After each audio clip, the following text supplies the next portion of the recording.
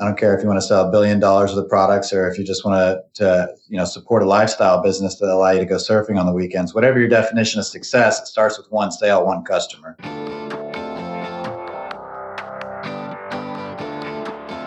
Hey, my name is Felix Tia. I'm the host of Shopify Masters, a weekly podcast powered by Shopify, the easiest way to sell online, in person, anywhere in between.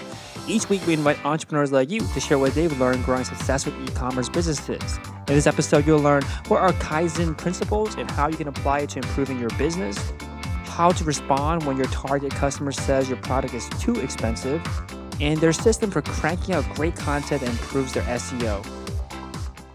Today I'm joined by Trevor Kratz from BuddyRest. BuddyRest sells the best dog beds in the world for better sleep and better adventures, and was started in 2011 and based out of Wichita, Kansas. Welcome, Trevor. Thanks for having me. Yes, tell us a little bit more about your background and how you came about this business idea to start a business like this. So I've been an entrepreneur since a young age. I started off with the whole lawn mowing thing that everybody talks about, but we got into a eBay business in the mid 2000s and really kind of cut my teeth on learning how to sell online, primarily through eBay. And then I went through a bunch of different companies and different organizations, and my background was really as a corporate trainer. So I learned pretty quickly what really filled my cup was not just selling product, but teaching people how to sell product. And I was actually working in the mattress industry for one of the major mattress companies, and I was selling and teaching people how to sell these products. And I have a big dog, and I've always been a big dog person. I've had a dog since I was a kid, and being a single guy with this big dog, he was my best friend. His name was Buddy. His name is Buddy, and he's still around, but. We saw that, and I say we, me and a friend of mine named Jordan, who was working in the mattress industry with me, saw an opportunity because when it came time for me to look for a product for something that was going to be supportive for Buddy, because I knew firsthand how important sleep was and how it had made a big difference in customers and really had improved the quality of life, I realized there was nothing out there for dogs. There was some orthopedic dog beds out there and memory foam dog beds, but none of them were really memory foam. None of them were truly orthopedic.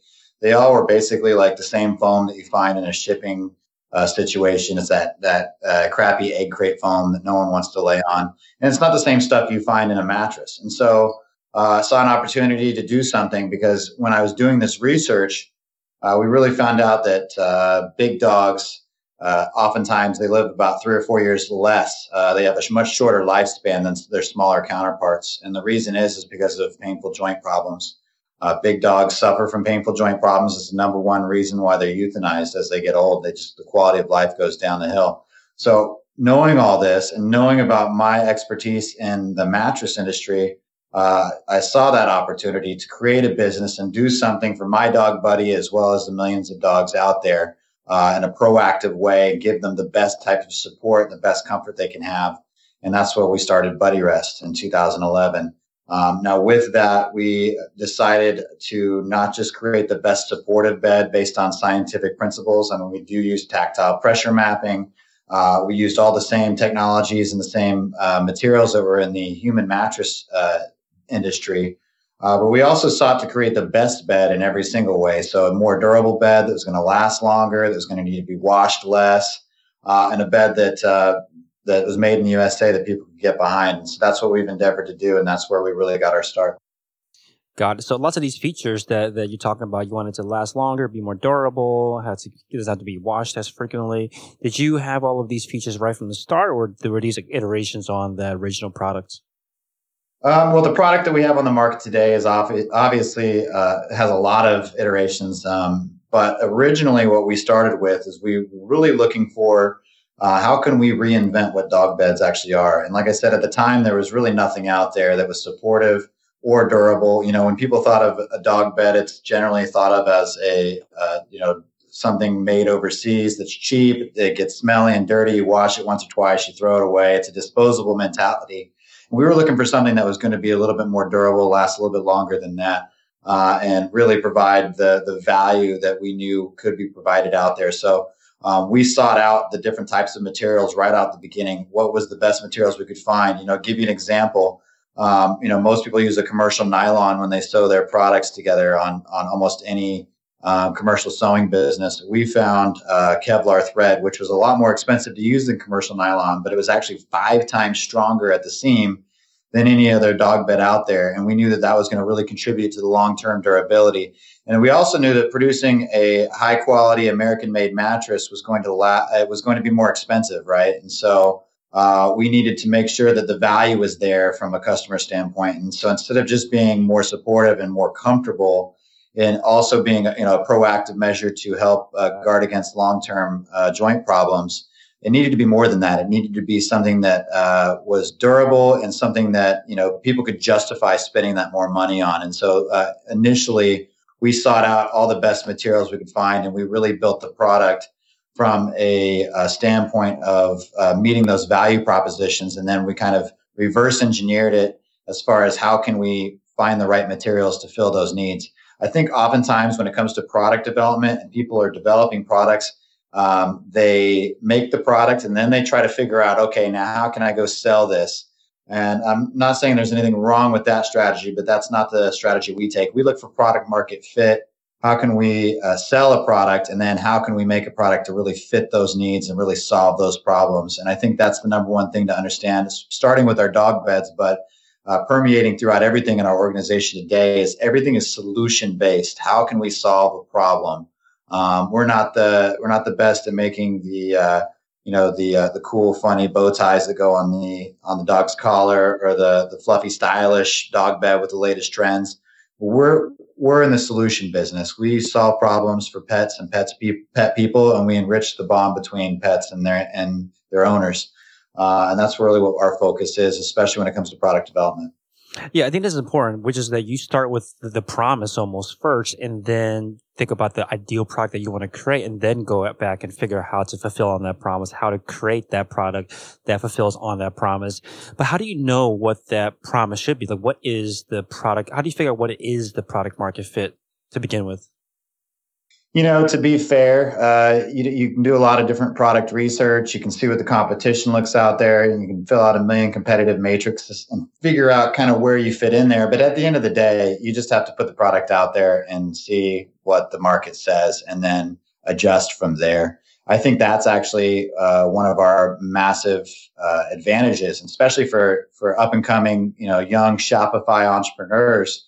Your big advantage in this business is that you're not a big, slow corporation. If you have a product or a product idea, you can bring it to market pretty quick and get an answer. You can find out if it's going to be a winner or not. And you don't have to buy a container load of products oftentimes. You don't have to wait 6 months to a year. You don't have to be stuck with a lot of inventory. So, the key is to be lean and be fast and be agile and be ready to reiterate on the product. For us, we look at that as one of our big strategic advantages versus a lot of our competition, is that we are quick. We can come up with a product to market. We have an in-house photography studio in our facility here. We can have that product listed on one of our web properties by the end of the day. And, we'll know whether it's a hit or not by the market will tell us whether people want to buy it or not. And maybe we need to make some adjustments along the way. We believe in Kaizen principles and continuous improvement, and making sure that the product can always improve and we can always improve upon how we sell it. But really, the secret to success, I think, is just taking those shots. You have to take as many shots as you can. We aim for the fences all the time. And to be fair, we fail a lot. It's the key is that we continue to swing the bat. We continue to try to hit that home run. But to continue on that analogy, we hit a lot of singles and doubles, and there's nothing wrong with that. Sometimes you don't have a hero product that blows everybody's socks off, but there's still a place for it. And maybe it's just one iteration away from being that hero product. Maybe it never will be. For us, though, I think the biggest key is just to keep taking those swings, and hopefully eventually you get a couple over that fence. Yeah, so you're basically talking about like taking real shots, not theoretical shots, by just doing research or pontificating on whether this idea will work or not. And you say to put the product out into the market and then adjust from there. Like that's the approach that you like to take. So for Buddy Rest, how small or big of a bet did you place early on? How much time did you put into it? How much investment? Like how many products are you actually shipping with at first, trying to sell? Yeah, that's a great question. So along those same lines, obviously you have to take that initial shot. That first step is probably the scariest out of all of them.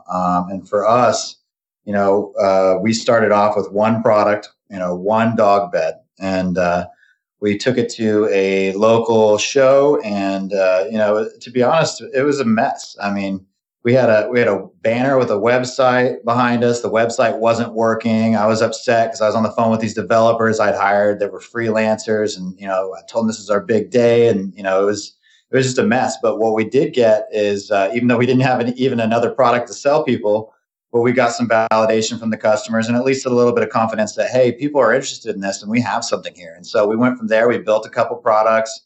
We got that website finally built out.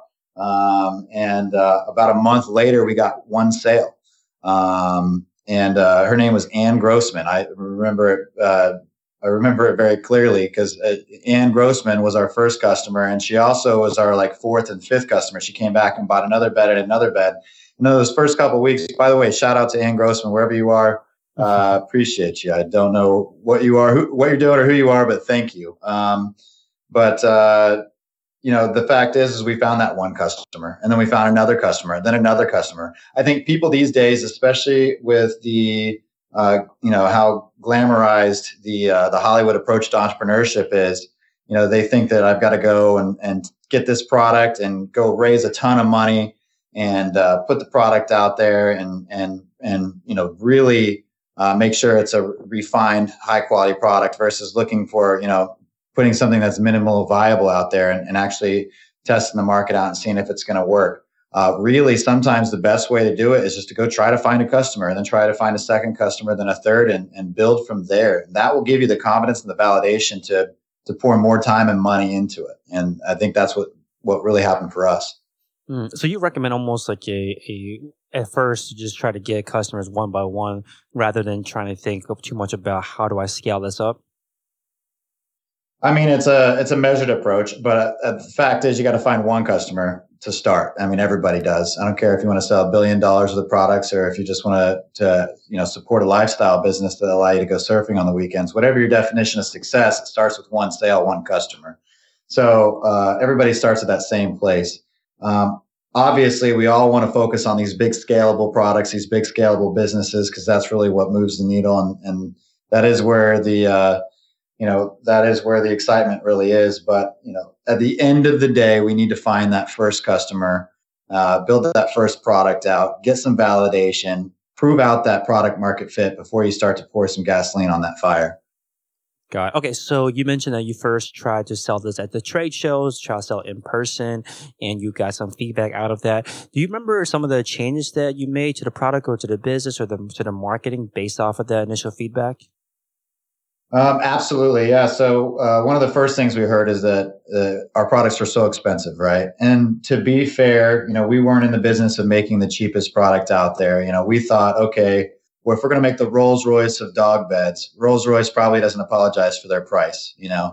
Maybe it's just not for everybody, but we really thought that if you have the features and benefits that really make sense and you can explain it and articulate it in a way where people can understand it's an investment in the health of their animal and it's a long-term investment in the health of their animal, that it's a lot easier to sell. And what we found out is that even though everybody told us that no one's going to spend money on a dog bed like this, well, maybe not everybody, but a lot of people told us that. But nowadays, people are spending $70, $80, $90 on a bag of dog food. Nowadays, some people are even cooking their dogs their own meal every night. Nowadays, sometimes people are even have those raw diets that are really popular. And I'm not here to judge pet people because us pet people, there's all sorts of levels of crazy pet people on the spectrum.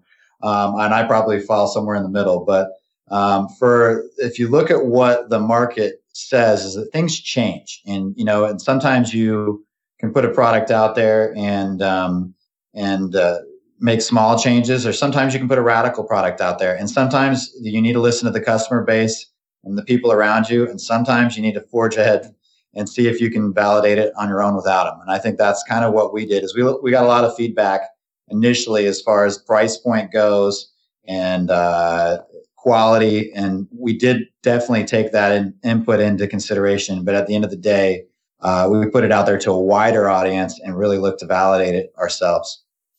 So when you do have a product that is more of like an investment, higher price product compared to what's out in the market, what do you have to do to what should you be focusing on when it comes to your marketing to essentially show to the customer that it is worth the investment? Sure, I love that question because I think that is so important to what we do here. But educating the customer, you got to educate the customer, especially if you're in a new market or you have a new product. It doesn't matter how great the product is if you can't articulate what the value is to the customer. And more specifically, not what the value is, but what the benefit is in a personal way to that customer. So we always talk about here with our team, tying features to benefits in a personal way that the person you can turn that light on. They can see how this would benefit me in my life. And a lot of that is that educational standpoint. When we first started with Buddy Rest, we had a wholesale strategy. We wanted to be in pet stores across the United States. And even though we knew that we were going to be the most expensive dog bed on the shelf, we thought that, with the innovation that we had, that we could really change people's minds, just like dog food. We were the tip of the spear. We were just the first. And what we found out, even though we did have some success, I think we were in something like 500 stores in the first 2 years. What we found out is the reorders weren't there. And when we really cracked down to it, is that we realized that part-time summer, high school employee wasn't able to articulate the value of why somebody should spend the money on our product. We did a great job at the trade show or over the phone talking to the store owners, and maybe the store owners could do it to some extent as well. But the reorders just weren't happening. It wasn't moving through the stores. And so what we recognized is that our product was much better served online. And that's why Shopify is a great opportunity for people these days, is because you can do a lot of educating to the customer up front. You can teach them a lot about the product. Now you have to do the marketing in a really nice, crisp way where, the product images are big. And you can really find a way to show them the product. And that's a really awesome thing. And one thing I think that's worth mentioning is I'm working on a new program with a European company that is called ScanShop. And you can learn more about it at scanshop.us. And what it is a piece of equipment. It's the quality is unmatched. Is a really exciting piece of equipment that is basically can take any product, scan it, and render a 3D model completely automated. Right now, the big problem with 3D models is that they are not really sustainable for most young businesses because they are expensive. You have to have a 3D modeler. You can't really scale it because if you had a whole catalog, it would cost a fortune and take forever. Well, we're taking the 3D models out of the 3D modelers out of the equation and really automating it. So much how Shopify has democratized the website building for everyone, we're doing the same thing with 3D models. What's great about 3D models, going back to that question about the educational piece, is that by being able to really show the product from all angles and even throw it into AR in some situations, which you can, by the way, on buddyrest.com, we have several of our products as an example where you can drop it into AR and see how our dog bed would look in your living room. It really does bridge that gap between shopping online and shopping at home, shopping online or shopping at the store. Being able to really educate the customer up front, give them those experiences online, and allow them to see the product as much as possible. And obviously write some great copy that talks about the features and the benefits in a unique way is really, I think, the secret to success. Yeah, I see here that you have listed these features where it's easy to clean, waterproof, temperature neutral, antibacterial. How did you learn that those are the features to emphasize and to put a forefront on, basically on the one of the first places that your customer will see your products? Well, I mean, first and foremost, I'm a dog person. So I looked at what was important for me. Most importantly was the support. Obviously, I want my dog to be comfortable, but nobody likes doing the laundry. Nobody wants a stinky, smelly dog bed they constantly have to wash. And also, people are tired of buying stuff that's just, is temporary and has to be thrown away. So knowing all those things, what personally mattered to me, and then, basically putting it out there and talking to a lot of other people and validating that, these are issues that everybody wants to, do away with. It doesn't take rocket science to figure out that people don't want stinky, smelly dog beds and people don't like doing laundry and people want something that lasts. And so, I mean, a lot of it is just applying some common sense logic to it, but a lot of it is just being in the market myself and knowing what is important to me. Makes sense. Okay, so now you mentioned that you put the product online back when you first started. How are you driving potential customers to the product at first? Like, how were you able to get those first early sales?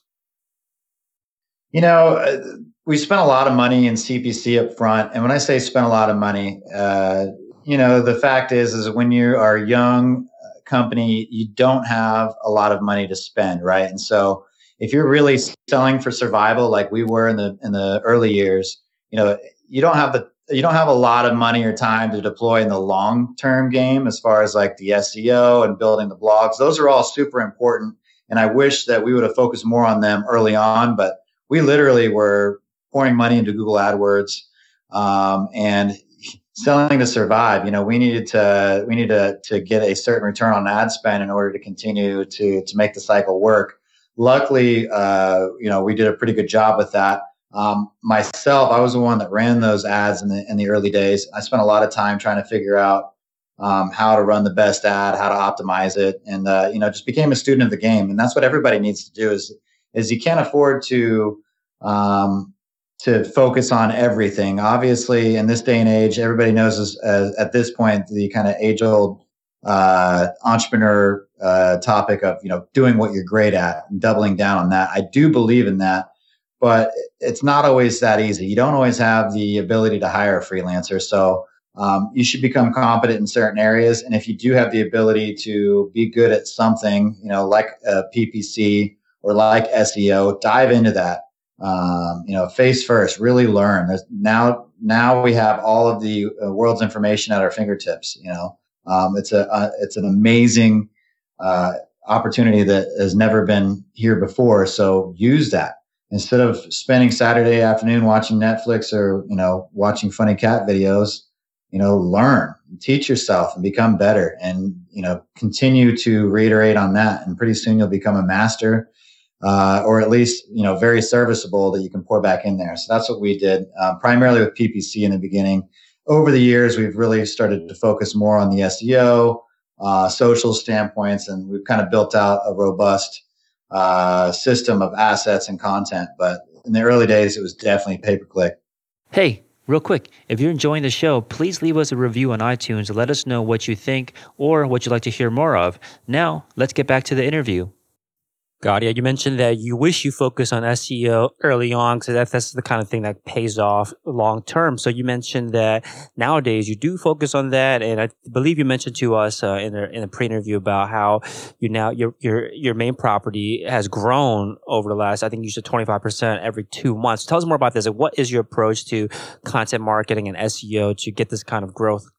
The secret is really putting out great content, and putting out great content means a lot of different things. But to me, what I think it means is putting out content that's relevant to your audience that people really want to read. And understanding how to monetize that content is super important. So for us, we have a staff here. We publish, our goal is 10 to 12 blogs a week, which is a lot. And it's a heavy goal. We have numerous properties now. I mean, we started with Buddy Rest, and we built or bought multiple different brands now that allow us to have a really good approach to the pet industry in general.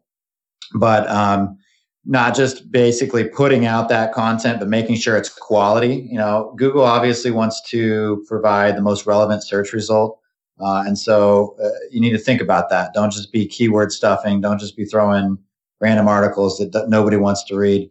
The other thing that I think is kind of scary is that, nowadays AI is able to write, and that's only going to get better and improve more. And so I think now more than ever, we need to really focus on legitimizing our own content, seeking out people who are high quality and experts in certain areas, and really, building a moat against that AI disruption. And so once you've done all that and you have great content and you've got great traffic, then you really need to focus on how do I take this top of the funnel traffic and get them, deeper into the funnel. And so we do a lot with, we do some free samples. We do a lot of lead magnets, and we just look at how do we nurture these customers long term, because we're always thinking about the lifetime value of the customer, not just trying to make that transaction today, which is quite a bit different than what I was talking about when we started with BuddyRest and we were selling to survive day by day.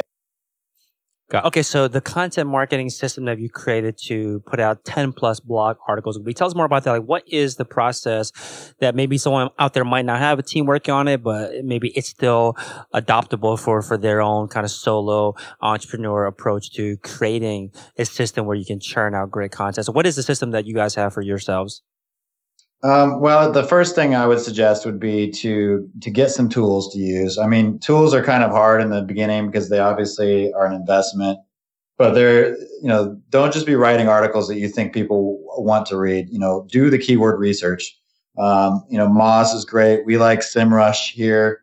We do the keyword research, finding out what are the opportunities to rank for.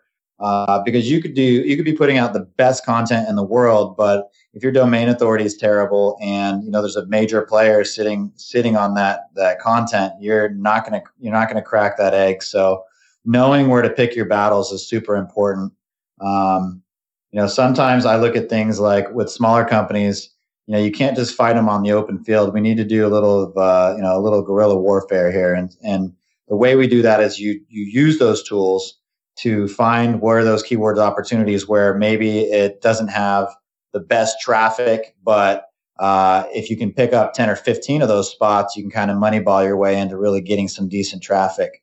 Finding first step, get the tools, finding the right keywords, and then focusing on building that content out around those keywords, but making sure that it's not just about the keywords, it's about great content that people want to read. Second, I would say, is definitely finding out how do we, once we have that traffic, going back to what I was saying earlier, what do we do with it? Because if a customer just reads a couple sentences and then they bounce off your site, they're not really a customer, right? They're just somebody that's on your site and gone, and you'll never see them again. So how do we capture that traffic? How do we get them into some sort of workflow? How do we nurture them? That's really what you need to focus on. Got it. And you mentioned that's what you mean by monetizing that content, right? How do you take someone that's just coming by as a visitor to your site and over time include them in your kind of marketing funnel so that you can eventually turn them to a customer? And you mentioned lead magnets, and I'm assuming when you say free samples, that goes along with the concept of lead magnets. So tell us a little more about that. Like, how do you take someone that's just kind of doing a drive-by, coming to your site, reading one blog? How do you make sure to retain them as a prospective customer? Sure. I think the word around here that we use a lot is compelling. It has to be compelling. There's so much content out there these days that you have to stick out in the crowd. It has to be compelling. And so the lead magnet would be, whether it's a infographic or a white paper, whatever it is, it has to be compelling, and it has to be tailored to the actual page that people are on. So if we have a lead magnet about dealing with dogs' arthritis, but it's only been throwing up on a page that talks about what you should look for in your new puppy, it's really not matching that audience up. So understanding what the audience is there for is super important. Understanding the customer journey, what their intent is, what are they looking for, and a lot of the time they're not looking to buy something. So you need to not be focused on trying to sell them something all the time. Rather than always trying to kick down the front door with, a sales message or some scarcity or some FOMO, sometimes it's better just to walk through the side door and, grab a plate out of the cupboard and sit down and eat dinner. It's a kind of a silly analogy, but really the idea is that you want to be that smart friend that they come to for advice, not that pushy salesman. And if you can find a way to where you can kind of join them on their journey and help them along the way with information and providing a lot of value up front, when the time to buy when the time for their needs, is there and they want to buy something, you're going to be the first person they turn to. And you're going to be right there sitting next to them, ready to sell them whatever they need to buy. That's ultimately what we're focused on. I think here is trying to make compelling content that really, it really gets them in the flow and gets them familiar with who we are and what we do. Got it. And just for anyone out there that might not be familiar, Lead Magnet is just giving them additional value like content, like a white paper, like you mentioned, in exchange for their email a lot of times. So you mentioned that you want to have the Lead Magnet customized or personalized for each blog post that they're reading to make sure that is actually congruent with the reason why they're on your page to begin with. So do you have different lead magnets for every single blog post, or can some lead magnets be reused for different blog posts that are covering similar topics? Yeah, I think lead magnets can be reused for different blog posts. With the amount of content that we're putting out on a regular basis, it's difficult to just focus on, creating a lead magnet for every blog as well. So, I mean, there's some crossover where you can reuse these different things. One thing we've had a lot of success with on one of our properties is the free sample, just pay shipping, which the shipping cost covers the cost of the sample. It's a great acquisition strategy. The only thing that you need to worry about is it is great because you're capturing their email. They're actually inputting a credit card in, so they are familiar with their site. They're kind of crossing over that threshold. But at the same time, you got to be careful about people that are looking for free and encouraging discount behavior. That's something we want to try to avoid. In this case, though, if you got the right offer, it's something that's been really working well for us. So you've seen like the free plus shipping types of customers are less likely to actually become returning customers. Is that what the kind of behavior that you're seeing? I think that's probably typical across the board. Is that people that are looking for free stuff are going to be less likely to be a customer. But I will tell you, I guarantee you, they're much more likely to be a customer than someone that would just click back on the page and never come back. So for us, I think that's the balance you need to look for. Got it. Okay, so now that you have their email address, whether it be through the free plus shipping or some other type of content-based lead magnet after they've come to your site, what do you email them? Like, what is that part of the marketing funnel like? Once you have their email, what are you sending them? So you need to understand what the intent was generally when they came into the site. Were they coming through PPC? Were they coming through just a organic Google search, this long tail that brought them to some informational page on a blog? And once you understand that, you capture their email, you can kind of segment it down from there as far as understanding what kind of message to send to them.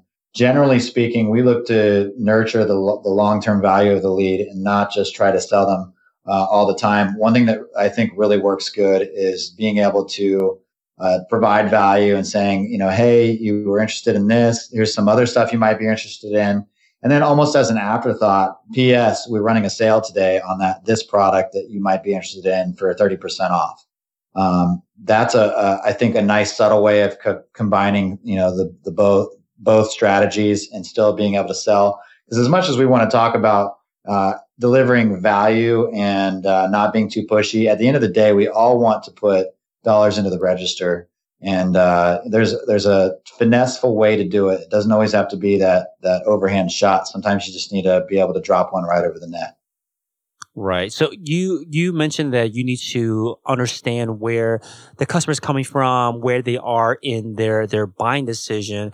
Does that mean like if they're coming to you through PPC, it means they're probably more ready to buy and they're probably more likely to move on, or you can probably be more aggressive with the selling versus someone that's coming more for informational purposes, and then you kind of hit them with more content, more, I guess, one-sided value before you start asking for the sale?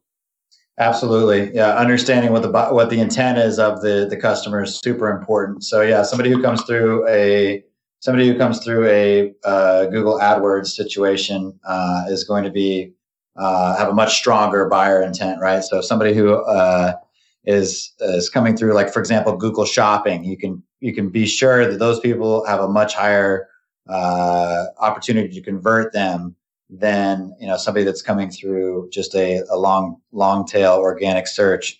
And you're also paying for that. So, if you're paying per click, you need to understand that there is an opportunity there as well. So yeah, having a tailored message depending on what the intent of the customer is super important. Yeah. So what are the tools or systems that you use to help keep track of all of this to be able to segment your customers in this way?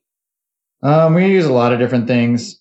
From a standpoint, obviously, there's a lot of apps and stuff that you can plug into Shopify. Although I think people suffer a lot of the time when I look at other Shopify sites from appitis, where you're looking for that next best thing that's going to change the game. So you have to be really careful because a lot of those apps will leave a lot of code on your site and slow things down, even after you've deleted them, which is something I think is important to know. But for us, for our standpoint, Klaviyo is, in my opinion, the best email company there is. With the whole MailChimp, Shopify fallout, we made a switch to Klaviyo, and we're not looking back. It's great for segmenting customers. It's great at scaling those relationships and really being able to deliver personalized value. The problem with Klaviyo for a lot of companies is it's a lot more expensive. But if you're willing to make an investment and email marketing is part of something that is effective for you, then I definitely think you should jump on that train because it's definitely making a big difference for us.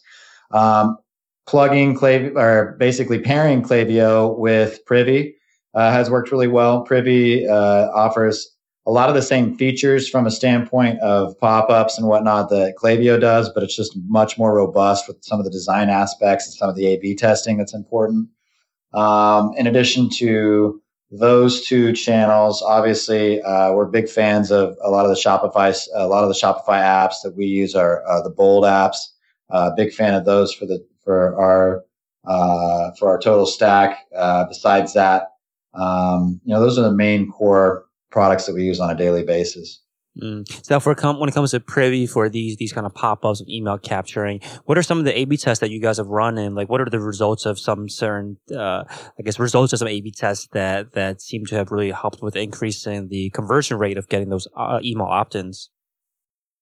Sure. So with Privy, you do have a lot of different options to test, and a lot of time when people think about A/B testing, they kind of typically think of should I do the blue button or the red button? And although that type of stuff is important, a lot of it is really focused on different types of offers for buyer intent. Does this buyer, sometimes you're surprised. Sometimes you think the buyer is coming to the site, they're going to respond to this. And if you put out a couple different offers, you can really, see what options they like and really optimize for that. So one thing that we've been surprised for is on some of the free sample, just pay shipping offers that we've done. One of the samples that we didn't think was going to be near successful blew the other one out of the water. And we would never know that unless we were able to A/B test those customers, which is the same traffic coming to the same page with two different pop-up offers coming to them. And that's what the kind of value is delivered by a program like that. Now, when it comes to your website, what are some of the pages on here that you guys spend the most time working on A/B testing and optimizing? What are some of the most important pages for you as a business? I think the most important page is definitely the landing page that comes through from paid traffic, which, we're in the middle of working on every single one of those pages. We're heading into the Black Friday season, but going back to what I mentioned earlier about Kaizen principles, we can always optimize, always improve. The landing pages are super important for us. From the PPC stuff, I would say first and foremost, just because you're paying for that traffic, you need to make sure that when it arrives, you have a compelling message that's going to articulate the value of your product in a unique way that raises their perceived value and makes them want to buy the product right then and there. I guess secondary would be obviously the homepage is pretty important. A lot of people like to look at that, but the landing pages on the blogs, being able to show the blogs and also being able to sprinkle products in there in the right way, that's super important.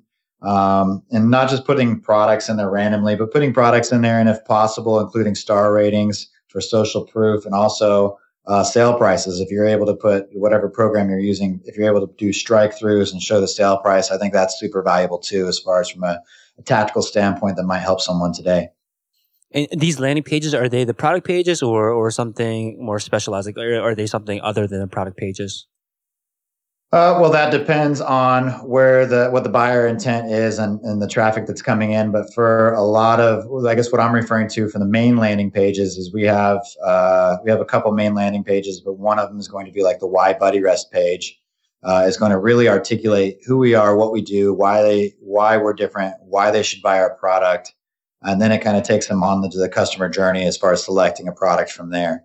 That is something that depending on what you're looking at, might be one or 5 or 6 different options because we're constantly trying to optimize and test that, and really that changes out quite a bit. Got it. So you drive a lot of traffic to a page that talks about the value proposition, the features of your product? Absolutely. Yeah. So from a paid standpoint, that's where we focus most of our energy on. When we first started, I think, and this is, lots changed in the last 7-8 years, but when we first started, we put all the traffic to our homepage, which I think is a common faux pas for newbies, is that you think that your homepage has to do all the selling. Really, I think the homepage is there for navigation, for validation. It's not necessarily the main sales page. So I would definitely recommend having a landing page that's really going to be curated and tailored for that audience, depending on what their intentions are. So if they're coming in looking to buy a particular type of product, and you think that based on whatever avatar or whatever customer research you've done, you think that their hot buttons are what really matters to them, are these features versus these features, you need to really emphasize those features instead of talking about everything, right? And on the other hand, you need to have a second landing page that focuses on the other features, because what really matters is not just the features, but the features and how they tie to benefits in a unique way. And so oftentimes as salespeople, even myself, sometimes we talk about features, but really what matters is not features, but benefits. And what really matters is how do those things benefit the audience? Because if it's a feature and a benefit that doesn't matter to the customer, then it's really nothing, right? Mm-hmm. So having features and benefits that are on a landing page that's specifically tailored to the audience, whether it's based on how they're coming onto the page or where you're targeting them, I think is super important. That makes sense. So are there lots of different variations of these Why Buddy Rest pages? Yes. So yeah, we have a few different variants of everything that we A/B test on a regular basis that allows you to basically come in. Are you more concerned about the health of your animal? Are you more concerned about a made in USA product? Are you more concerned about long-term durability? What really is your hot button? What are you looking for? And how do we really emphasize that as the focus? I think we do mention all of the features and benefits in kind of a unique way on every page, but we emphasize different things that we think the audience will find more compelling than others. Now, once they make it to this Why Buddy Rest page, what is the call to action off of that page? Is it like to a product, or like what's the next step that you like them to take? Well, that depends. We do a couple different things on the Why Buddy Rest page. Ultimately, we want to get them into a product, but we don't want to get them into the wrong product. So, depending on what kind of challenge they have, depends on where the customer journey takes them next. Because some people are going to be looking for one of our more chew-resistant products. Maybe they have a dog that's suffering from some sort of anxiety, or is a puppy, and so they're looking for something that's going to hold up over time. Maybe it's somebody that's looking for that orthopedic bed. Maybe they have a dog that's in pain, or a senior dog. And so depending on what that is going to take them on a different journey as well. A lot of the time, trying to find that right path for them is really the key. So we do a lot of different call to actions as far as, do you want to look at all the beds? Are you looking for the beds that are designed for extra durability and to resist chewing and scratching? Do you need more education as far as like help selecting a dog bed? We do have a call to action for that. And a lot of it's about having a combination of social proof, having a combination of validation, and then getting them into the category that makes the most sense. Got it. So you mentioned a couple of times about this focus on constant improvement, Kaizen principles, and you mentioned how important it is to adopt this mentality of done beats perfect. So was this a lesson that you had to learn the hard way? Like where did this mentality of done beats perfect make it into your life? I've always been a done beats perfect kind of guy. I don't think I could probably have recited that vernacular when I was a kid, but I always thought that moving fast and getting things done quickly was always the best way to accomplish it. And when you get into entrepreneurship, perfectionism really is the enemy of accomplishment. I've seen it a million different places. It's one of the major questions I ask in every interview. People oftentimes, when I ask, "Are you a perfectionist?" they think that the answer I want to hear is yes, because it means that they do great work that's perfect. But that is the absolute wrong answer you can provide if you want to work in our organization, because our key competitive advantage is the fact that we can move quick and that we can get things done and that we can reiterate on it. It doesn't have to be perfect the first time.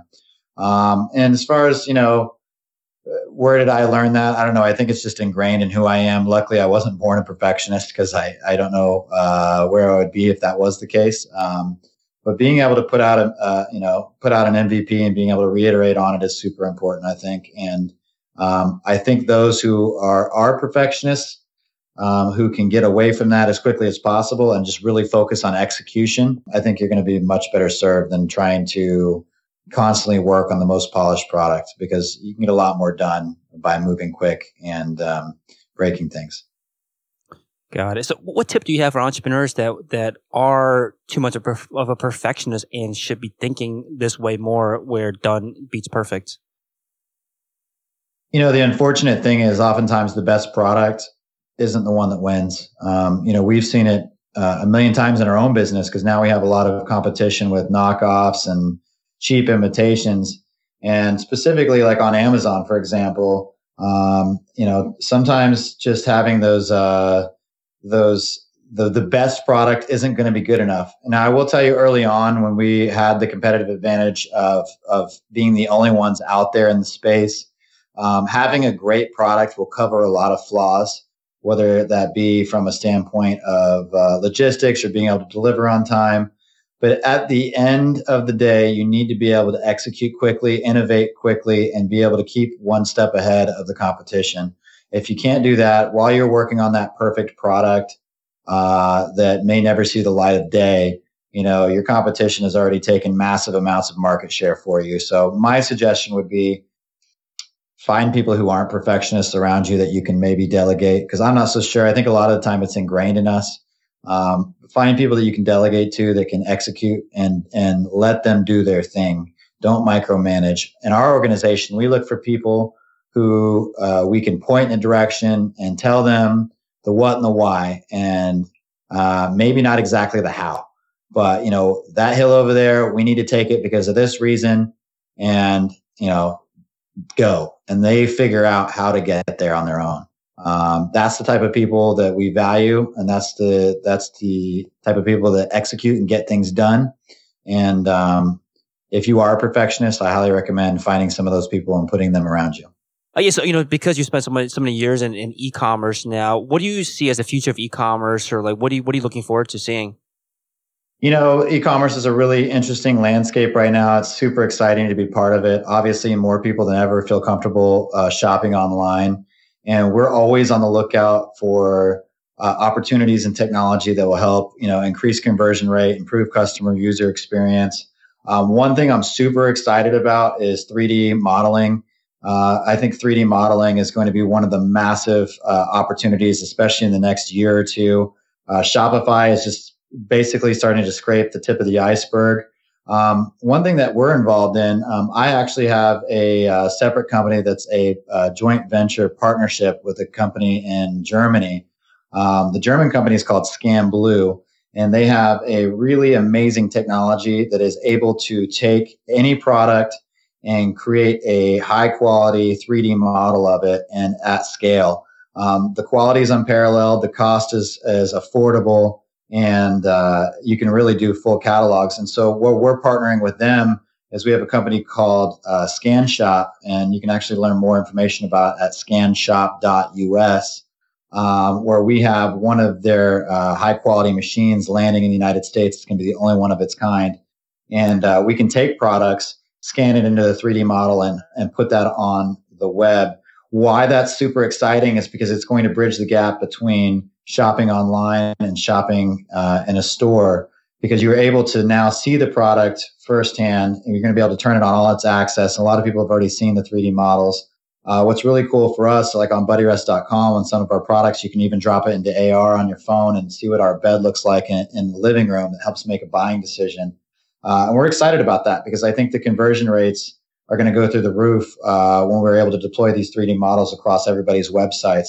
It doesn't take rocket science to know that the bigger and better quality the image that you can show articulates the better value. There's a direct correlation there for the customer to know that image, by being able to show that detail, increases the conversion rate. And so by being able to give them this really unparalleled user experience is super exciting. Why it's really solving a problem and why I want to get involved in it is because currently 3D modeling, for most of it, the quality is just not there. It's all really done by hand, and it requires a 3D modeler to create them. And it's really not able to be accessible to, most Shopify customers and Shopify audiences because they're not able to pay and wait for the turnaround time and pay for the high prices of these 3D modelers. So what's super exciting with this partnership and with scanshop.us is you're able to go on there and, you can submit the product and we can follow up. You can send us a product. We're going to be scanning these and putting them out there at scale. So we can do full catalogs. The quality is going to be unmatched. It's going to be incredibly disruptive. And that is absolutely the technology that I think is going to make the most impact, specifically for Shopify owners over the next year or two. And not only that, just e-commerce in general. Awesome. So BuddyRest.com is a website, BuddyRest.com. And I'll leave you this last question, Trevor. What needs to happen for the rest of this year or in the rest of this year for you to consider this year a success? We've been very blessed this year where success isn't measured by the last couple months of the year, although this is, the golden quarter and everybody has a lot of high expectations. We do sell most of our products this last quarter. We outsell, all the other quarters for sure. So we want to execute on our game plans. We want to make sure that we have our marketing tight. We want to make sure that we're driving those sales and moving the needle. But this year, we've been really fortunate to win some amazing awards. We won a World Branding Award. We flew to a palace in Vienna, Austria, and got this really prestigious accolade. We've impacted a lot of animals in a lot of different ways. We've got our other brand, Natural Doggy, which is naturaldoggy.com, that is doing incredibly well with CBD and supplements. And what really is validating for us, and when I think about success, I think about impact. What's really validating for us is not the awards and not the dollars that we count at the end of the day, but really the impact that we've made on the pets around the world. And when our head hits the pillow, we are a business, but we can feel really good about what we do. And so my suggestion to other people is, do what you believe in, do something that feels good. It's great to make money and make profit, but it's better to make a difference. Awesome. Thank you again so much for your time, Trevor. All right. Take care. Appreciate it.